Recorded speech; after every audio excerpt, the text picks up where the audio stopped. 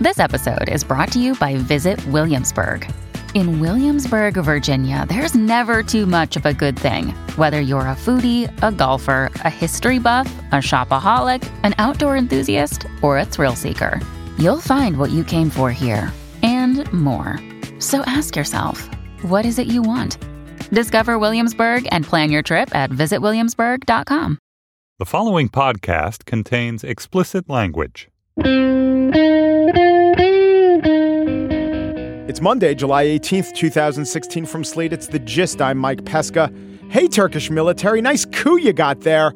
Would you borrow it from the first season of The Americans? This thing had a huge retro feel. Actual tanks in the actual streets and a takeover of one TV station. Because that's going to work. You got beat by FaceTime, Mr. Coup plotter.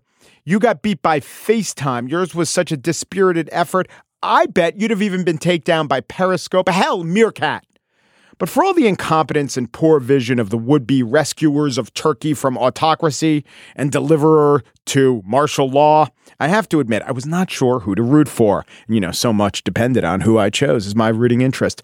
But I got to tell you, what you had here was military takeover against democratically elected leader. That really should be all you need to know. The problem is I know a little bit more about Turkey. I know, as The Guardian phrased it, that Recep Tayyip Erdogan was conducting his own slow motion coup for years. He was purging enemies. He was stripping the country of liberties. He was sacking judges who didn't give him the rulings he wanted.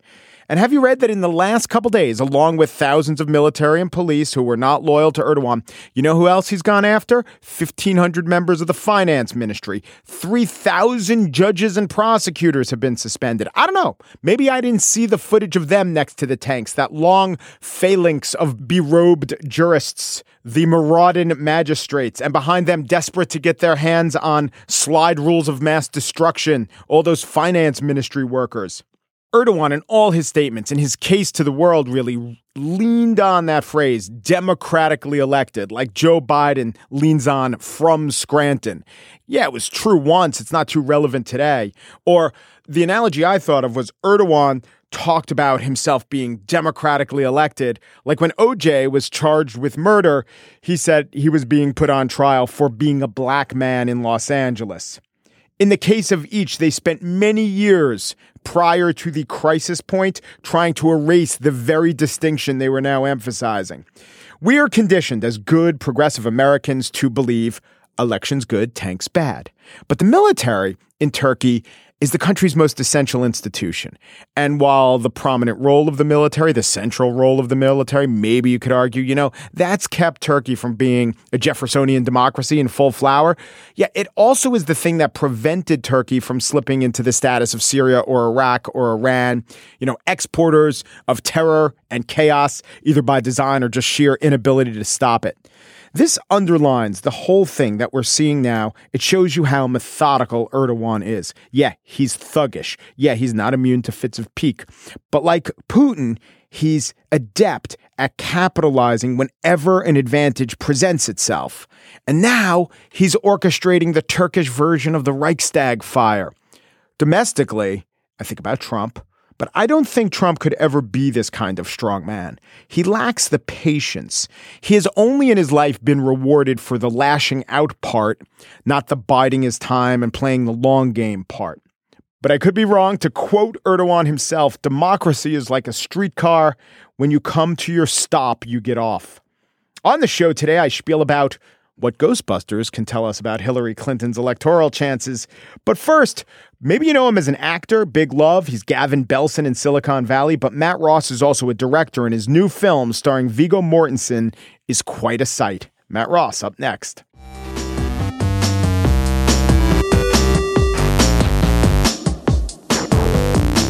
Captain Fantastic is not a superhero movie. Well, it kind of is. Sort of a heroic dad, Viggo Mortensen. This guy commands the screen. And the first-time director for a feature film is Matt Ross, who if you've watched any really good HBO show in the last couple years, or The Aviator. So Matt Ross is an actor. He directed Captain Fantastic, which is opening in New York and LA, and then we'll have a large rollout. And we were just talking about all the film festivals you were in, Cannes and Sundance and a bunch of others.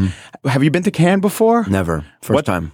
Do we have the best way to get movies out in America or the world? It seems really, oh God, if you could invent a system, you would not invent this.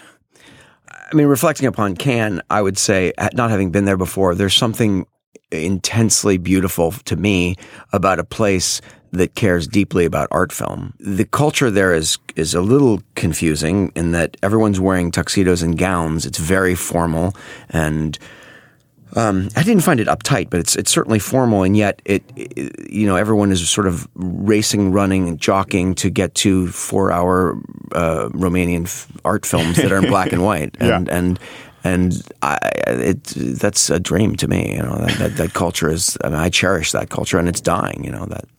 By the way, I was just going to correct you really quickly. This is the second film I've written and directed. That was 20. I didn't know. 28 hotel rooms. Hotel rooms. Yeah. That is a What, you didn't see it? film. Well, you didn't see it? Mike, come on. I got to the first 7 hotel rooms, and then I was out. Exactly. Yeah. Well, 8 people saw it. It's worth seeing. It wants to be a Cassavetes movie. My joke about it when we were making it is it's a 1970s French movie in English. Yeah. And if you like that, it's there for you. Could I ask you a Silicon Valley question? Of course. So you play Gavin Belson, right? Correct. That's the character's name? Yes. Billionaires are people too. We are leaders in technology, in industry, in finance. Look at history. Do you know who else vilified a tiny minority of financiers and progressive thinkers called the Jews? Wait a minute. Did you just compare the treatment of billionaires in America today to the plight of the Jews in Nazi Germany? Absolutely. One could argue that billionaires are actually treated worse. And we didn't even do anything wrong. We're an even smaller minority. There's a lot more of them. These are facts. They're all flawed characters. Except Gavin. Except Gavin is the most flawed. Unflawed. But he's the one we're allowed to hate the most. True. Because he's made it. Yes. And he lords over the other guys. Correct. Whereas the other guys, we feel like they're underdogs. They are underdogs. But they're every bit, most of them are every bit the dick that Gavin is. Correct. But that tells us something about masculinity and manliness too, that all those other characters are telling themselves, I'm the underdog and I'm not being a dick because I haven't made it yet. Untrue.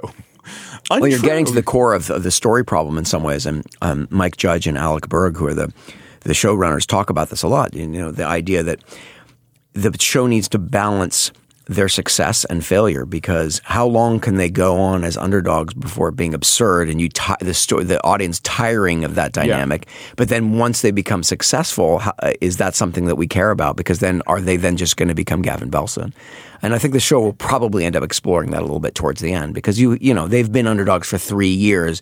I mean, the thing that I find so remarkable about the show that I didn't realize when I first read it is it's such a great inside look at the workplace. I mean, it's a comedy, but for specifically in the tech industry, it seems an accurate portrayal of what it's like to actually work in that environment. That all the time, and I'm not in that industry. I'm not either. It's not my culture. Hear that, and they say, but it seems that way, and yet it's a comedy. It's very carefully and intelligently observed. And one of the great things about the show, also that I find, is that it really punctures the myth that Silicon Valley is solving our problems. It is solving the problems of people who work in Silicon Valley. Correct. And that's a problem, I think, societally. Yeah, no, I think you're right. You're right. I think they would agree with you. It seems to me that a lot of people who start off as actors and then become directors or writers, or at least that's how we know you, you concentrate on characters really intently. And this Viggo Mortensen character is unique and well observed. And I don't know, but I don't think someone who hadn't really thought about acting a lot would necessarily have constructed him. Perhaps. I don't know. The truth is, and you said it, I'm recognized as an actor. I started making short films when I was 12 years old. When you're 12, you're not really writing them. They're just pictures in your head, and you get your friends together. And I made such epic opuses as Attack of the Killer Chairs. I don't know if you're familiar with that film. Yeah, I made it when I was 12. It's fantastic. You should see it. They were all in that vein. Was that like a Chekhov Attack of the Killer Tomatoes mashup? It was more based on our Arms and the Man, Shaw. Mm-hmm. Yeah, Armchairs. Armchairs and the Man. Precisely. Good. You got the reference. No, it's a bunch of chairs that kill people. It's nonsensical and terrible. My desire, it depends on when I'm writing. It depends on the subject, but I do frequently start with character. And in this case, the film was very much inspired by being a father, by being a parent, and I had a lot of questions about being a father and about my values, what I wanted to pass on, what was important to me in the very brief time my children are in my household. And so it started with the character of Ben Cash, played by Viggo Mortensen. Yeah. The training is over today. Can we take Steve somewhere for class later? Maybe.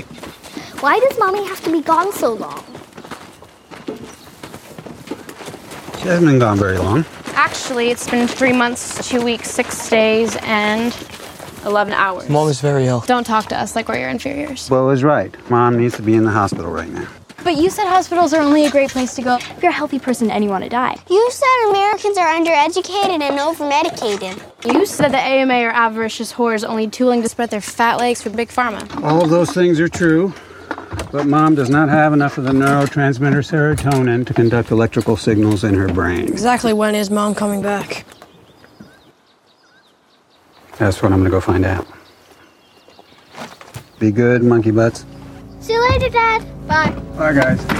It seems to me, I was just reading an interesting piece about the difference between parenting, this verb parenting, and being a parent, and the piece endorsed the idea of being a parent rather than this process that you think too much about. But is there some aspect to it that we put so much anxiety on the role of parenting? And here you have this guy played by Viggo Mortensen who has really strong ideas and I think excellent values, but he doesn't really seem affected by the parent industrial complex per se. I think that's true. I think that Viggo's character is practicing a form of conscious parenting. Yeah.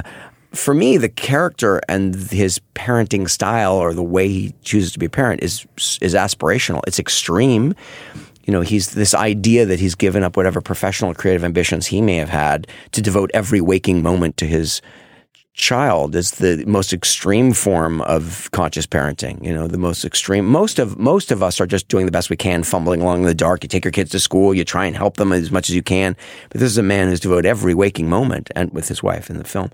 I think it's admirable. I mean, he's you know, the other thing is for those who haven't seen the film, it's bookended in a way with a tragedy, and there's grief. So he doesn't always behave in the most admirable way possible. The two roles that I know you most from are Big Love and Silicon Valley. Yes. Both those shows are about a man's place in the world. This is very much, to me, about a man's place in the world, a father's place in the world, a man's place in the world, navigating that in the present. So I was wondering if that was coincidence or on your mind. I had never thought about it in terms of my acting. I am obsessed with that as a writer, certainly. Sometimes I phrase it, you know, life is very short. What are you going to do? What kind of person are you going to be? And I'm a man, so it's what kind of man are you going to be? And I am obsessed with issues of masculinity, and certainly we have many stereotypes culturally about what it is to be a man, or masculine stereotypes, and I would like to subvert those as much as possible, or at least make them depict masculinity in all its many shades. But not all of them. I mean, the nurturing part, the strength part, the model of behavior part, those are important things. Yeah. And I think the big things about fatherhood, he gets right. Viggo gets right. I agree. Intention and also effort. Absolutely. I mean, he's teaching his children to be tolerant, compassionate human beings. He's training them to be critical thinkers, which I think is vital, voracious readers. And, you know, I mean, he's teaching them to navigate the world in a way that I think is important and admirable. Now, Steve Hahn's character and Steve Zahn and Catherine Hahn's character, they're really fleshed out. The Zahans. Yes. The Zahans. The Hahn family. They're really fleshed out in a way that maybe, again, I'm reading into it. You've played probably the second or third character on a bill and you always wanted something, you always appreciate something meaty to play. Yeah, I mean, that's one way of looking at it. The other way of looking at it is I just think it's better writing, right? Of course. You know, it's like they're complex people. They're not the villains either. They present a different parenting angle. I mean, the film, I've said this many times before, and I think it's true. There are many Americas within the United States of America, and our film, I mean, there are thousands, maybe perhaps millions. Our film only shows 3, and in a way through the prism of parenting. And, you know, you see a rural America, you see a suburban America, you see a kind of wealthy golf club or a gated community kind of environment. And each one has their own either political bent or certainly parenting style or attitude about parenting. But it was our responsibility, my responsibility, and the actor's responsibility, I think, to portray each one with complexity and humanity. And when we came to casting those characters, the Steve Zahn and Catherine Hahn, I didn't want them to be monsters or caricatures. I wanted them to be real people. They have good taste. If you look around, they have like jazz albums on the, around. They have good taste, or what I think is good taste. And you don't want to put kind of they're not worst, caricatures, right? You don't want to put the worst arguments of that, let's call it parenting style, in their mouths. That's right. It works better. Tension works better when there's something real to. That's right. And then you in the audience think, well, I thought he was right, but she's actually making an excellent point. Maybe she's right, and that's what I think. If it allows you to reflect a little bit, that's helpful, and that's really what they're doing. They're reflecting on his ideas and forcing you, therefore, to reflect on your own, and that's all. That's all you hope for. And when you have Catherine Hahn and Steve Zahn, you also laugh, because they're great comedians. Yeah. Was this the most intense or just the most you've worked with child actors? Oh, yeah. I mean, there's 6 kids in every scene. Yeah. Every scene. How old's the youngest? He was 6 turning 7. And was it played by the same actor? Or wasn't Charlie one of those Shotwell. Yeah. situations? No. We had the same kids the whole time. You didn't marry Kate and Ashley that one? No. Which is difficult because, because of child labor laws, which, by the way, are a good thing, it turns out. But he's post-Dickensian, that Matt Ross. That's right. That's exactly right. But it requires, the problem with that clearly is that they can only work so many hours a day. Yeah. So that becomes a logistical challenge. Yeah. Are they sometimes then in scenes that, or there are scenes that are supposed to have them? Yeah, sometimes you shoot around them. Yeah. You start wider and then sometimes have to go closer, and you have to sometimes get their stuff first and then excuse them and shoot around them. It happened for us less than one might think, but you certainly hit that. How old are your children? 9 and 13. What about acting with them? I don't live in L.A., so they're not around it so much. I mean, they came to Sundance. They came to Cannes. America. And they know what their dad does. No, you're right. That's a very good point. But we live in Berkeley, which is a city in America, but outside of America. Yeah. That's not... Spalding Gray used to say he lived in New York City because he wanted to live in a city off the coast of America between the U.S. and Europe, which I thought was brilliant. I can't use the same joke for Berkeley. And we live in Northern California. California. No New Yorker cover to confirm that joke. Exactly. Either, yes. No. So we live in Northern California. So we're a little removed from the culture of Los Angeles. My son, who's 9, wants to work in video games, and my daughter is a gymnast, and I don't think she knows what she wants to do. And acting is not something we've ever discussed. My brother's a musician. My mother, who raised us, was very open to whatever we wanted to do, and never said, you can't do that. You'll never make a living. You need to back up. It was like, that's what your passion is. You should follow it. And I would do the same with my children. I feel like there's no way you can articulate to a child the difficulty of actually making a living in any field. And I always say that everything is hard. Whatever you're going to do. I mean, if you want to be a lawyer, there's a gazillion lawyers. Everything is competitive. So I would say I have a 9 and 7-year-old, and we haven't really gotten to any big talks. But when it comes to that, I am not going to emphasize follow your dreams. I am going to emphasize get expertise. Now, if you are a great musician and if you are a great actor, I would never tell anyone not to act. Yeah. Right? So follow your dreams to me means nothing if you're sitting around dreaming, but actually become great at something. Yeah, craft. Exactly. Yeah, well, absolutely. Absolutely. I think that's something that Viggo's character would say. Yeah, I agree. I always knew what I wanted to do from a very young age. It's changed and morphed, but when I was 11 or 12, I saw films and knew I wanted to work in that industry. I thought it was magic. It was my church. And in the beginning, I wanted to do special effects. I didn't know really what a director did. I certainly didn't know anyone wrote those things. You watch something and they're seamless. They're like a fever dream. You have no idea, really. I didn't. It wasn't until later that I really formulated desire to do those specific things. Special effects seems it makes sense to me that kids are into sci-fi movies and comic book movies because special effects are explicitly magical. Yes. But then when you get into what making a movie is, you realize it's all magical. In fact, a greater magic is to pull off this stuff that just scans as everyday life. Yeah, that's true. All right. We're going to leave it on my great observation then, not Matt's. Matt Ross is the director of Captain Fantastic. It's in theaters probably near you, depending on where you are, if you're off the coast of America, halfway to or partway to Europe. Matt, thanks so much. Thanks for having me. It's fun.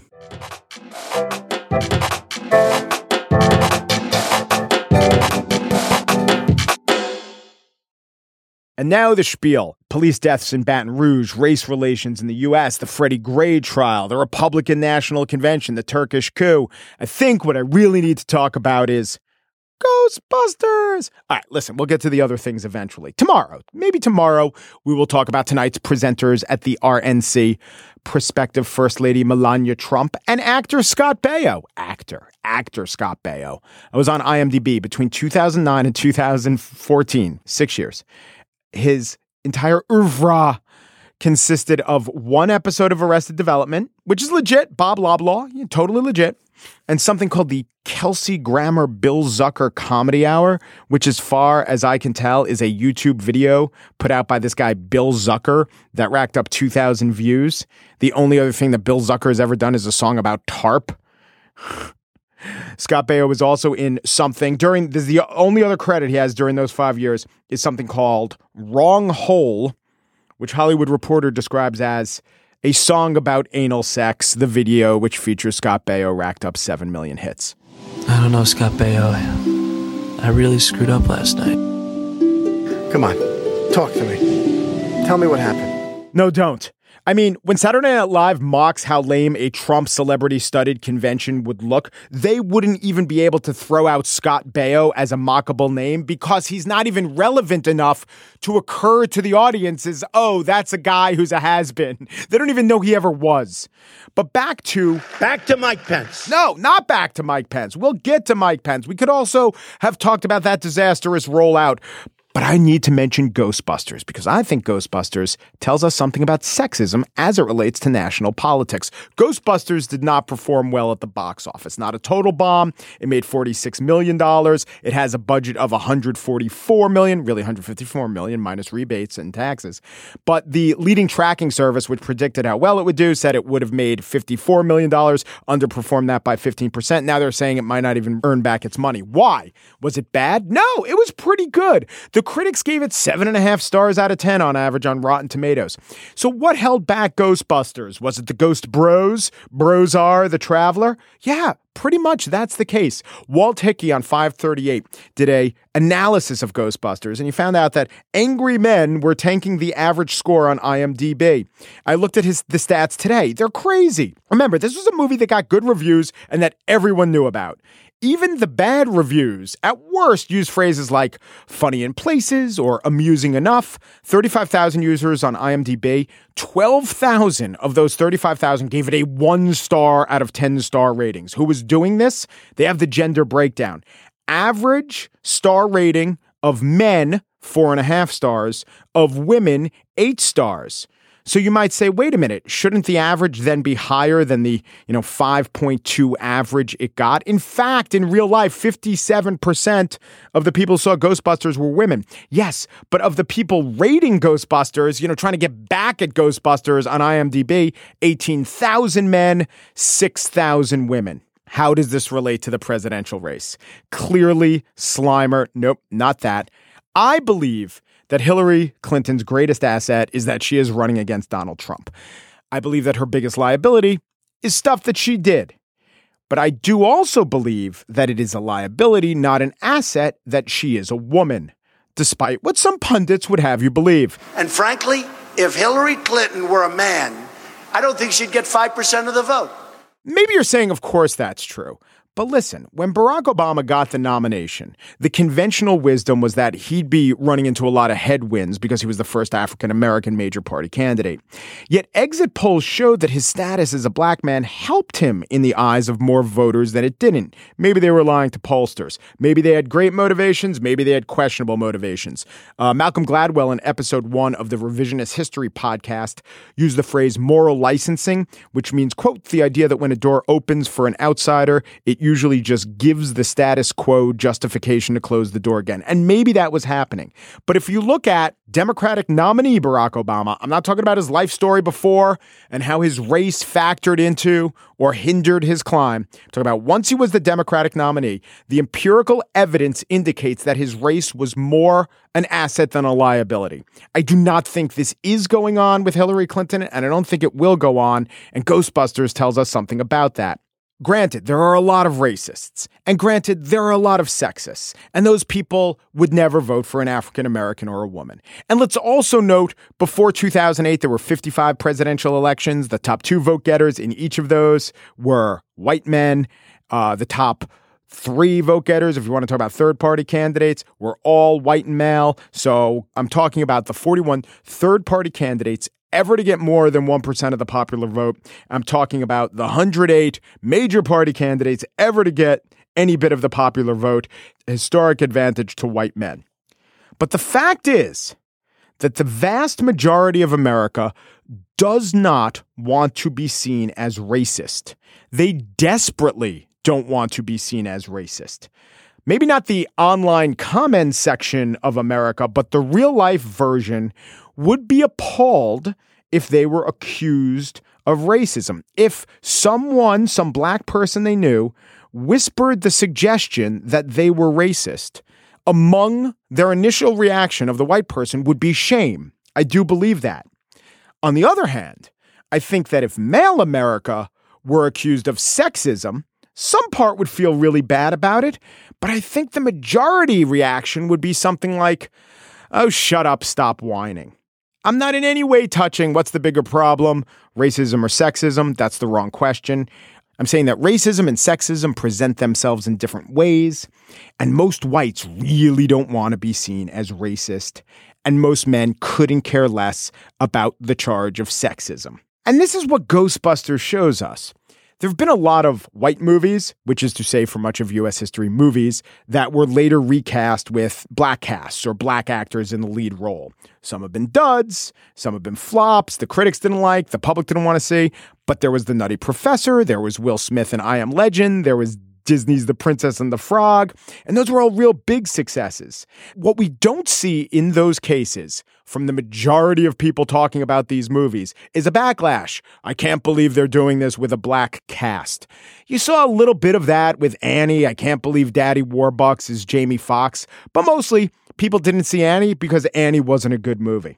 But with Ghostbusters, you saw the sexism proudly, unabashedly, not just in comment sections, but from people who do this for a living, without a thought or a worry that these people would be called sexist, that beyond being called sexist, that there actually would be a fairly compelling case that they were sexist. So not only do men not feel terribly sensitive about engaging in casual sexism, I don't feel that most men feel a real impetus to vote for a woman to show that they're not sexist, to even prove it for themselves. I think people felt good about themselves for pulling the lever for Barack Obama, first black president. I think that white America, or the portions of white America that engaged in this behavior, felt good about itself when it pulled the lever for Barack Obama as first black president. I do not get the sense that most of male America feels the same way about voting for the first woman president. Of course, we're talking specifics.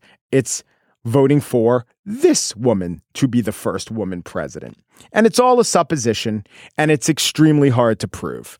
Because if Hillary Clinton wins, the fact that she's not a man will be much less important to most voters than the fact that she's not that specific man.